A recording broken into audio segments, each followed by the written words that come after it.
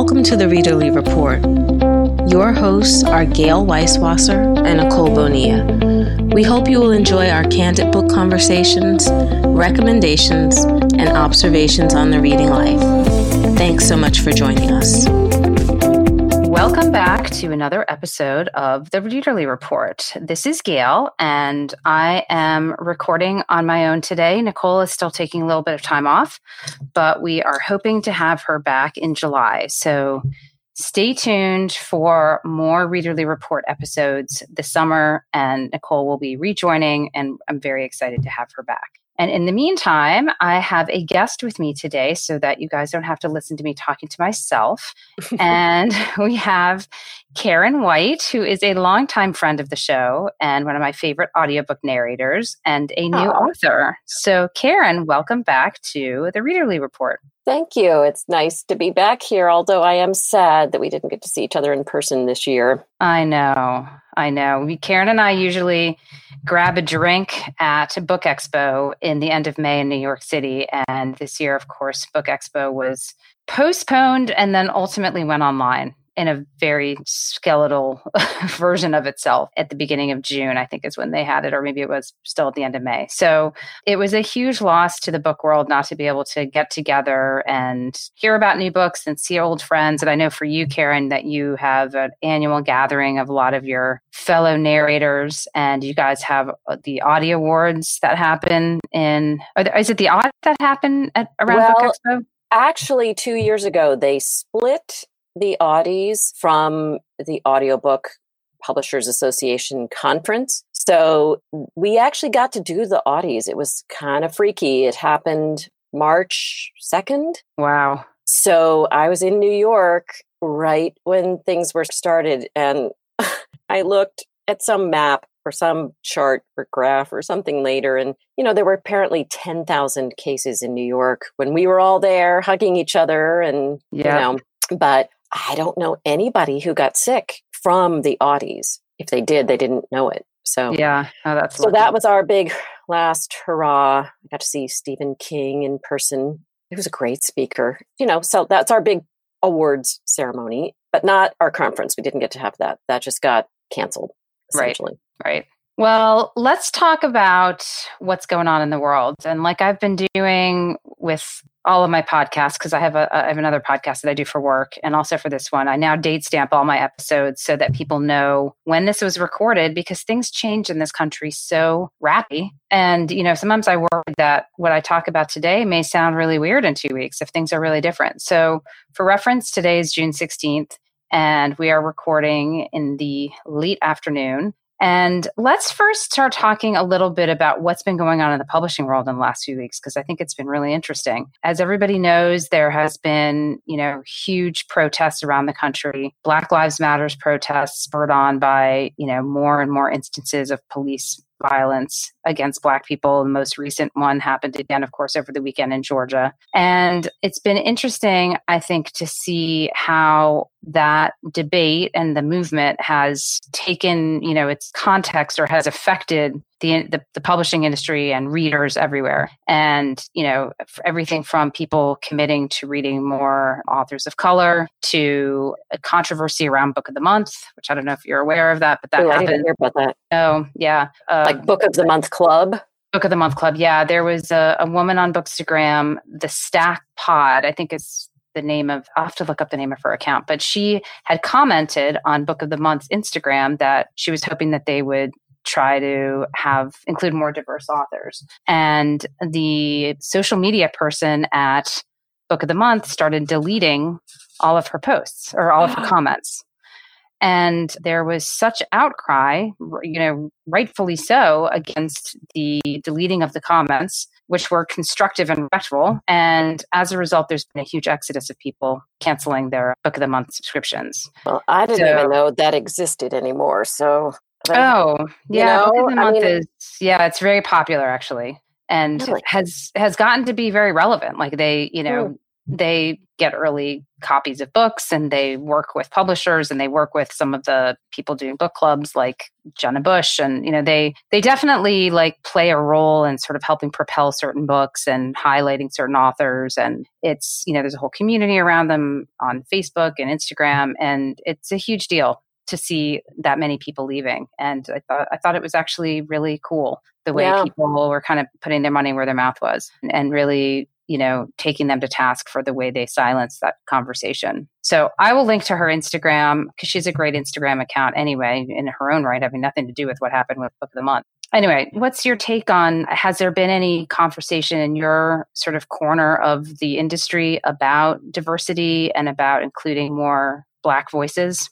Well, it's really interesting because I feel like this demand has actually been happening. The movement has been glacially slow, and I'm hoping that everything that's happening now will change that a little bit. But just over my time in the industry since 1999, I have definitely seen the audiobooks that get produced go from being, I would really say 75% written by white men, to seeing more and more women be published of all colors. But just in the past few years, there's been a big push in publishing for hashtag or quote own voices.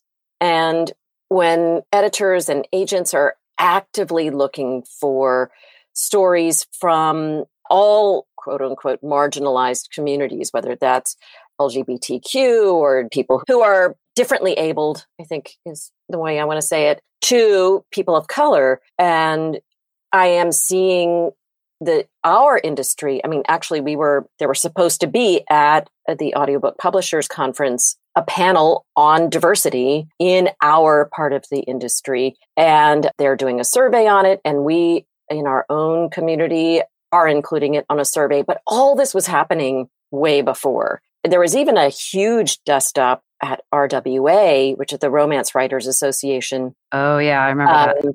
Over race. And I mean, unbelievably blatant racism in the organization that was so deeply ingrained that the whole thing, I think, basically had to just implode. And it's sad because what I had thought, I mean, I just had never, from my point of view of white privilege, had never noticed, I guess, because what I was seeing was this own voices movement. But I think there were a lot of chapters and also people at upper leadership who were actively suppressing or not including or not listening to or really undermining really good work that others were doing. So we'll see. What I was sad about is that I felt like that it had such potential and was such a great positive organization for women writers who could be, it was at times very inclusive, but that institutional racism just undermined it.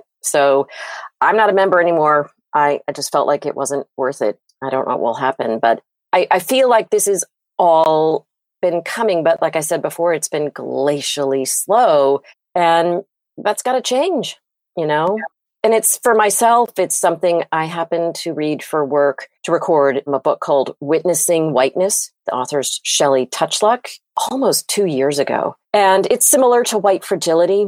I learned so many things that, I wasn't taught growing up in Virginia and North Carolina in my history classes about how much our country is founded on racism. And then a book came out this winter called Wilmington's Lie by David Zucchino. And my husband and I read it and saw him speak. And I'd known about what was used to be called the 1898 riots in Wilmington, which is the city in which I live now. We've been here for 7 years. And that was the name that it was called by, the historians. But what it truly was the nation's only ever coup d'etat. And then I read books about the Wilmington 10, which is a whole other racial incident, essentially. But for some people, it affected their entire lives that happened here in Wilmington. And we just have this toxic history here that there is so much we have to do to work through it. And sometimes it feels overwhelming, but sometimes, you just get, like today, I called the mayor and wrote the city council because our police budget I heard on the radio this morning, they're slamming it through, you know, and people are starting to say, no, this isn't okay. You know, we can't just shove this stuff under the rug anymore. Yeah. So I don't know. I could talk about this for a while. All right. Well, we'll get back to books. I've kind of been debating, like, should I post something? And I kind of just felt like I don't have anything different to say from what a lot of other people are posting. And I don't want to post something for the sake of posting. I don't want to just, as another white woman, commit to something or express something that doesn't have anything behind it. I don't feel like that, it's not adding anything to the conversation. So I haven't posted anything, but one thing I have been thinking a lot about is like my own reading, which is sort of, my way of expressing myself. And that's the way I sort of reach out and influence people, I guess, is through just my own posts and reviews, is just to really be more conscious of the diversity of my reading. I've read about 25 books this year, and I think 2 or 3 of them have been by people of color. And, that's a very simple thing and a very necessary thing that I can do, which is just to simply feature and read and expose myself to more diverse voices. So I'm committing now to doing that for the second part of this year and then on into the future. And I'm really missing Nicole because I would be so interested to hear what she has to say right now. So hopefully we'll get into that when she comes back. Let's also talk about the fact that you just wrote a book and released a book during a pandemic, which is, I'm sure, lots of fun. So first of all, tell us about your book and tell us about what it's been like to release a book in this crazy spring. Well, it's been interesting. Because this is my first book, I'm flying by the seat of my pants anyway. So I don't have anything to compare it to. In some ways, everything is so digital that, it's not like I'm going to go on a book tour. So I feel like I'm just working all my contacts and my relationships from my audiobook work to get the book out there.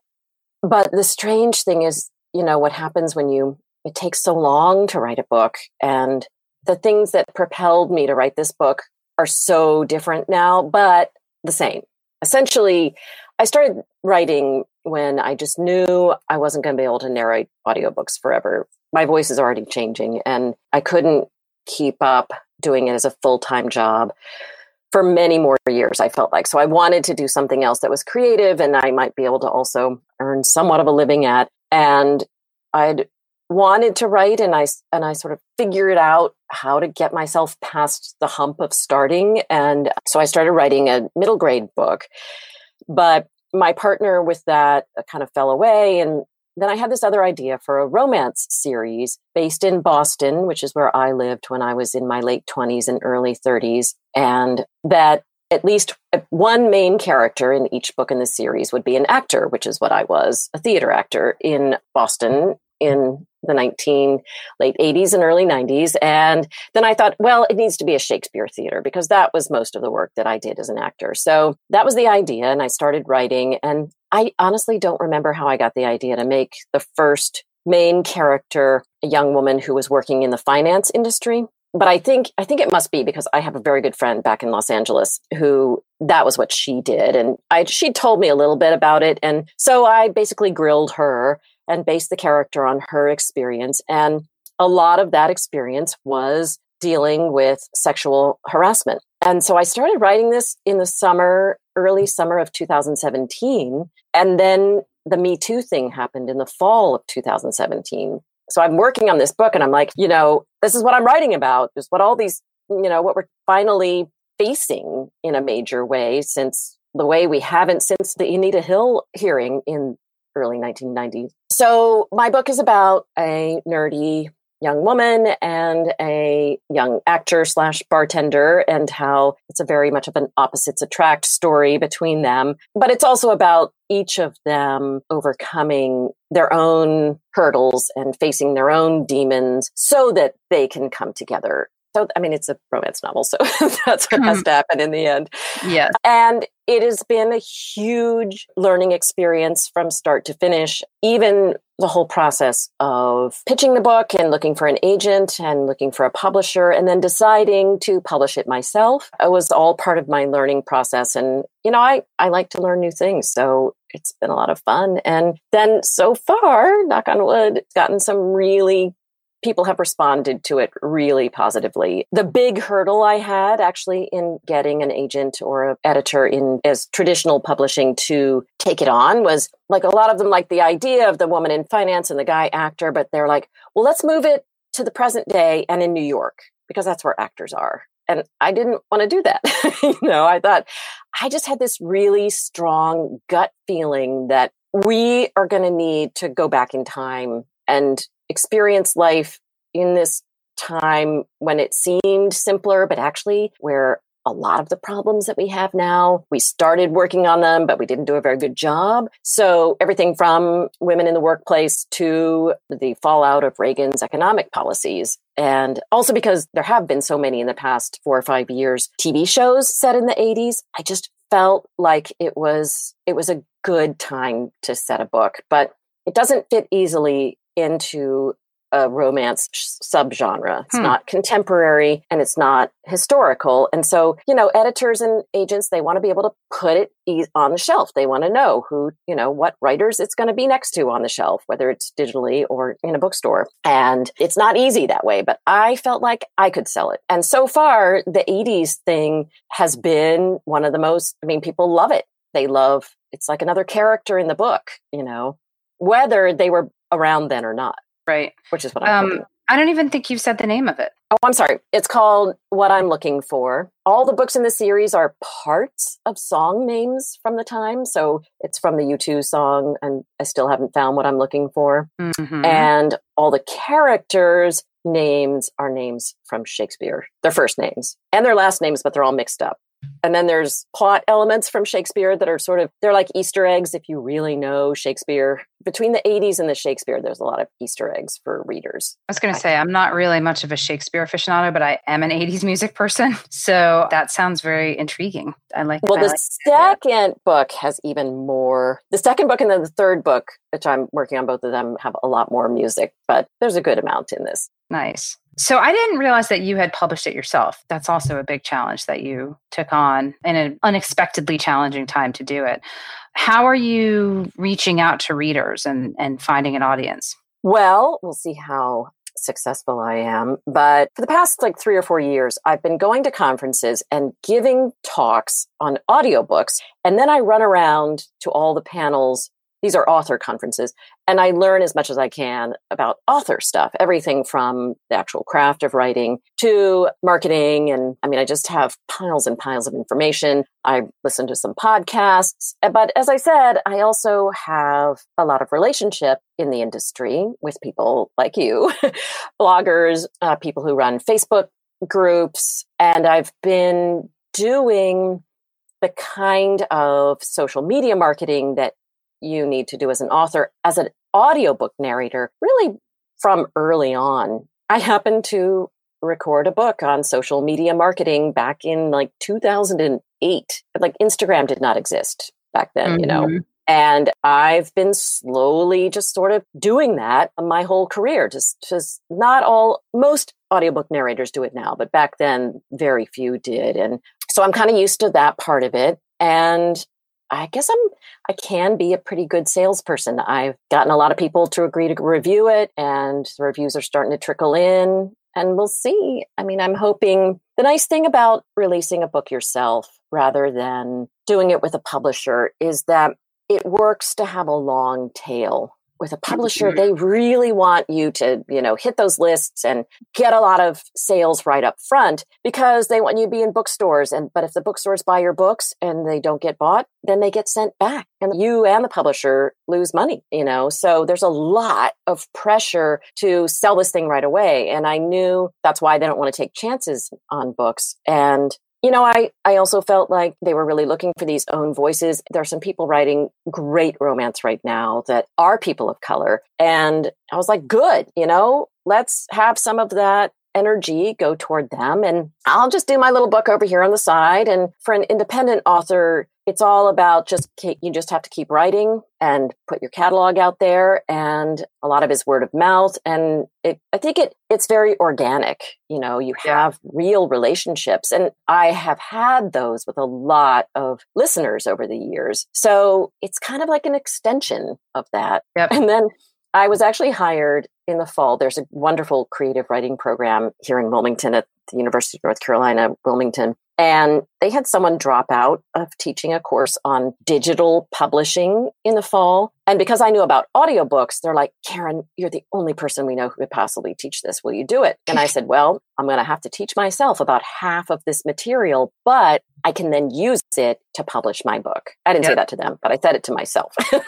because the amount of money I made teaching a college class was nowhere near the amount, by the hour, I think I made like 50 cents an hour because of the amount of time I spent doing research. But I learned so much that was useful to me in making decisions and studying trends and like things like even before this, I first wrote the book in third person and then I switched it to first person and made it switch points of view. And then I even changed it even further. It was first person past, and I moved it to first person present because of trends, because readers and listeners especially like the immediacy of that first person present voice.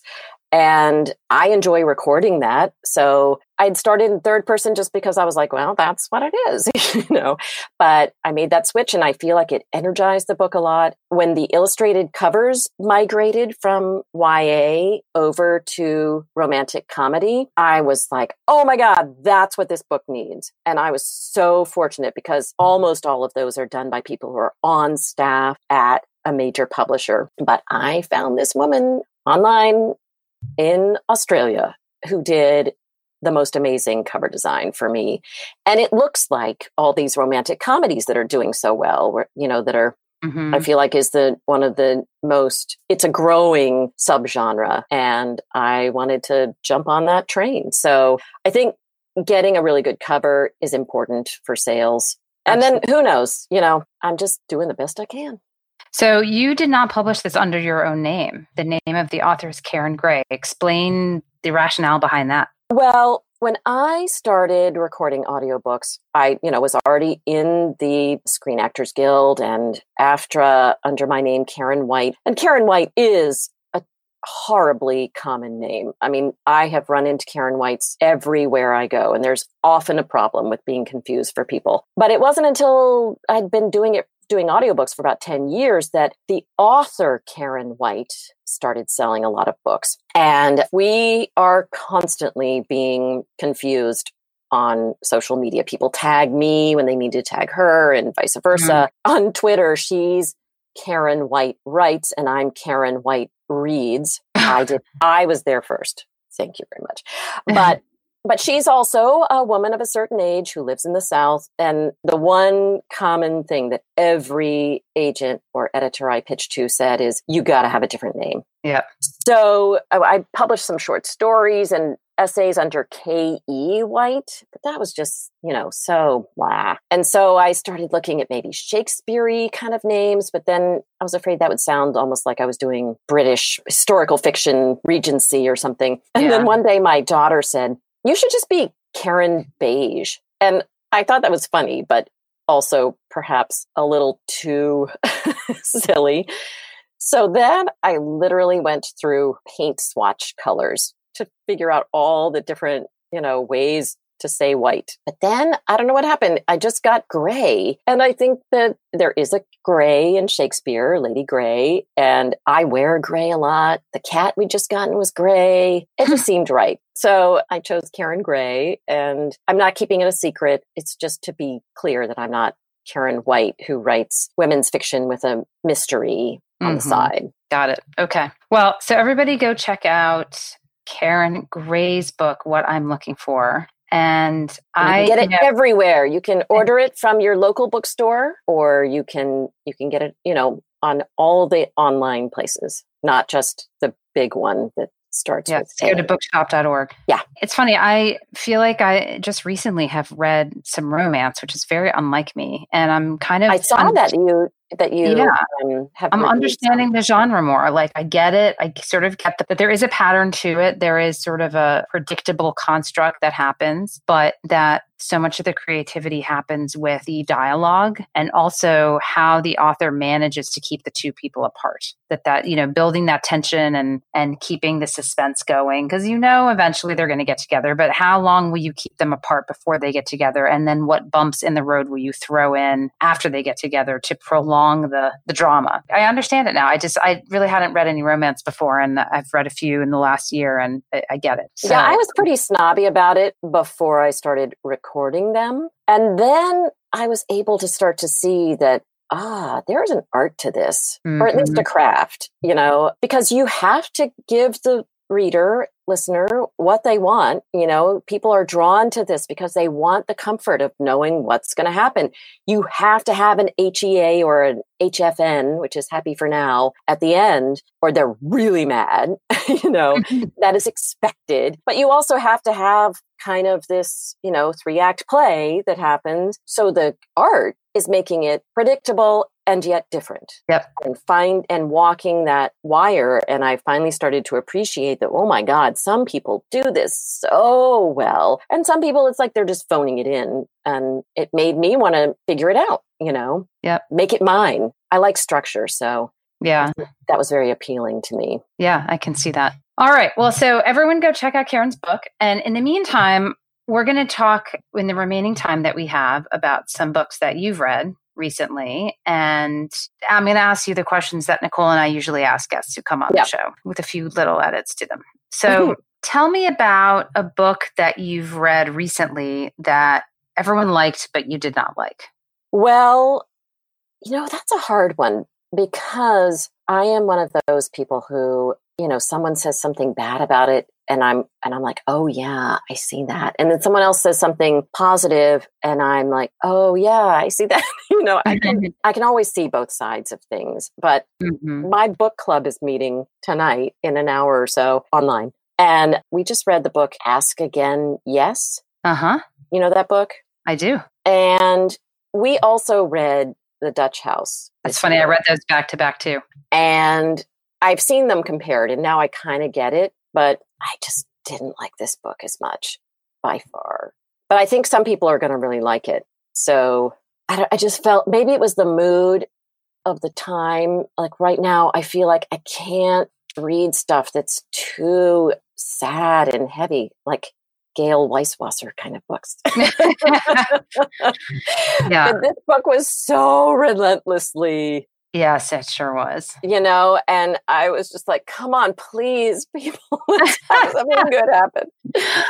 Unsurprisingly, I loved that book. Yeah. I read both of those, and they both have a lot of sadness to them, The Dutch House and Ask Again, Yes. And they have actually some parallel sadnesses to them that, you can see someone in the other. I loved Ask Again, Yes. It was one of my favorite books. I guess I read it last year, but I think it would be a hard book to read right now. And I've talked about this with other guests who've come on the show recently, that it's really hard right now to separate out what's going on around us with what we're reading and understand what is helping us respond in certain ways. Is it the time? Is it the book? Like, I'm finding that books that are too light, I don't like, but books that are super, super dark and heavy are also really hard to read. And I'm actually finding some solace in nonfiction, which is very unlike me, and it's kind of memoir. So, everyone's responding differently. Everyone kind of needs something different from their reading right now. And I think a lot of people are reviewing books and saying, it may not be the book, it may just be the time. So that's good. That's good Yeah. that people can recognize that. And Yeah. and I think you can't really, it's context, because what you're reading is reflected in your mind through, or the other way around. Right. Yeah. That's also a book about a lot about police culture too. Yes. So another strike right now against Ask Again, Yes. I could read anything Ann Patchett wrote, almost anything. I did not read one of her books, but I just love her. So Yeah. Well, Dutch House is another great book. Okay, so what's a book that everyone else has read except for you? Where the Crawdads Sing. You live in North Carolina. I know. And I tried. I could not get into it. I don't know. I'll get there. Huh? You actually picked it up, so it's not like you've I own it. Oh, you own it. Yeah. This may be a good time for crawdads because it's super involving. Like once you get started with it and you kind of get into it, then it's really hard to put it down. So if you're looking for something to just take your mind off the world, this may be a good time to read it. And it's super atmospheric. So living in Wilmington, you might kind of recognize places you've been in North Carolina, at least the smells and sounds and summer, of North Carolina. But I get it. Yes. And everybody has read that book. Yep. Yeah. I'm the only one. Also, this is an older one, All the Light We Cannot See. Mm-hmm. That's been sitting on my shelf. And somebody in my book club, her daughter needs it for school. And I'm like, oh, you can have it. Just take it away. So I don't have to look at it anymore. I feel guilty for not reading you. I put that off for many years. I don't know. Once everyone got into it, I was like, oh, I don't want to read a big fat World War II book. And then finally I did it on audio. And God, I still remember the guy's voice. I can hear Eduardo Ballerini. Oh, is that who that is? Mm-hmm. Okay. So I don't know anything about him. Is he a well-known? He just had a wonderful profile on him I think it was in New York Times Magazine. Oh, interesting. I'm going to find that. Yeah, it was really wonderfully written. He made that book really good for me. It was so suspenseful, parts of it. And I can remember walking my dog, like listening to that book in my headphones and just being like, oh my God, like I can't take the tension. Like I don't know what I'm going to do. I was so tense and nervous because of what was happening in the book. And he did a very nice job with the narration. There's a lot of French. Mm-hmm. The names are French, the cities, there was a lot of French. There's also some images in that book that I have a very hard time getting out of my head, sort of concentration camp stuff. Mm-hmm. That is a heavy slog. So I can understand why you haven't read it. Yeah. I'm not gonna urge you to go retrieve that from your friend's daughter. Maybe after if things calm down, maybe I'll let her keep the print copy and I'll listen to it. Yeah, do the audio. What about, is there a book that you've read recently that you really enjoyed to just fit the bill for pandemic reading? Yeah, actually, the book I'm recording right now when I prepare a book, I read through really fast and I'm really looking for pronunciation issues and things like that. This is a memoir. And now that I'm recording it, it is so comforting. And this woman is just my hero. She is a few years older than me, but not much. And she lives in a very small town in Alaska. And this book is about running for office and serving in office on the assembly of her small town and facing a lot of pushback, a lot of the sort of blue-red divide that we're experiencing in the country right now. And she must have gotten this book out fast because she started her time in office in 2016 and it's releasing this summer. And she talks about almost her whole time in office, but it's somehow her resilience and her willingness to serve, and not just her, but everyone in their town and their community. It's really inspiring. I would very much recommend it. It's called Of Bears and Ballots. It's a great title. The author is Heather Lende, Lende. And then I haven't read the whole thing, but I just read a short story in a collection. But Kevin Wilson? Yep. So they're releasing for the first time a collection of stories that he wrote a while ago called Tunneling to the Center of the Earth. And the one that I read, the first one in the series, it's called Grand Stand-In. And it's this first person account of this woman talking about this fictional, obviously, but her job, which is to be a stand-in for grandparent. Oh, okay. So families hire her and others like her to be the grandmother. Like they change photographs and she has to learn family history. It is so weirdly funny that I think Kevin Wilson, right? Yeah. So I think and because it's short stories, sometimes I think short stories are really good when you don't have a lot of mental capacity. Yeah. Yes, for sure. I'm reading right now this book called Howard Stern Comes Again, and it's a collection of interviews he's done over the years. It's basically his favorite interviews. And in print? They're in print. Yep. And I actually wonder if there's an audio. That's an interesting I think there would be.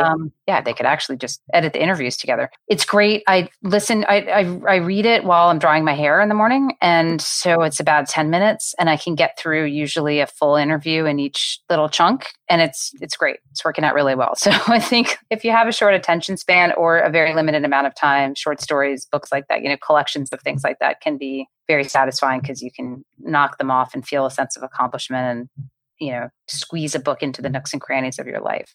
Yeah.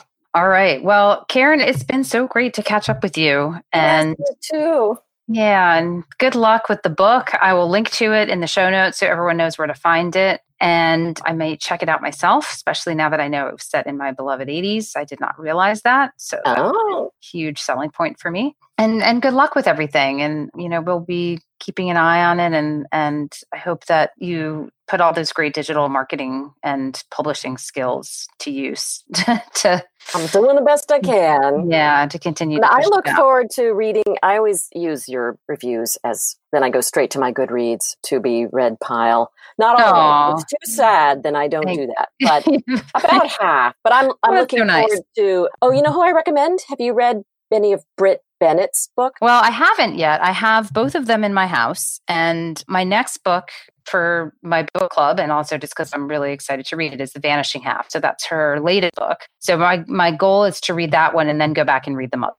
Have you read both of them? We read The Mothers, my book club, when it came out, whenever that was. Tough subject matter, but we all loved her writing. So yeah, I mean, the new book is getting great reviews. I think she's on number 1 on the New York Times bestseller list. And I saw it was an Instagram post that she did, and she just posted, it was so touching. She posted a picture of the bestseller list and just wrote, "Never in my wildest dreams," period. And it was I was like, oh, that's so great. You earned that. Like, that's wonderful.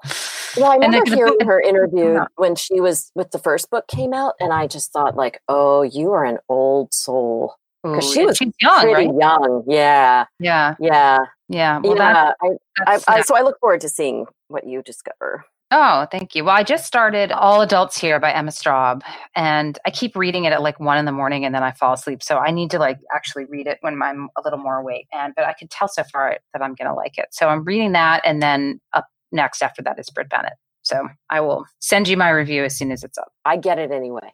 Okay. Well, thank you. All right, Karen, thanks so much for coming on, and have a good rest of your summer. You too. Stay healthy. Stay safe. We hope you've enjoyed this episode of The Readerly Report. You can find all of our shows on iTunes or at thereaderlyreport.com.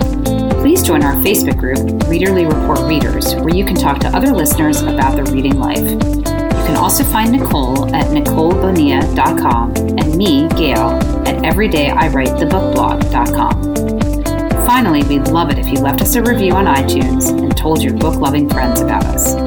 Thanks.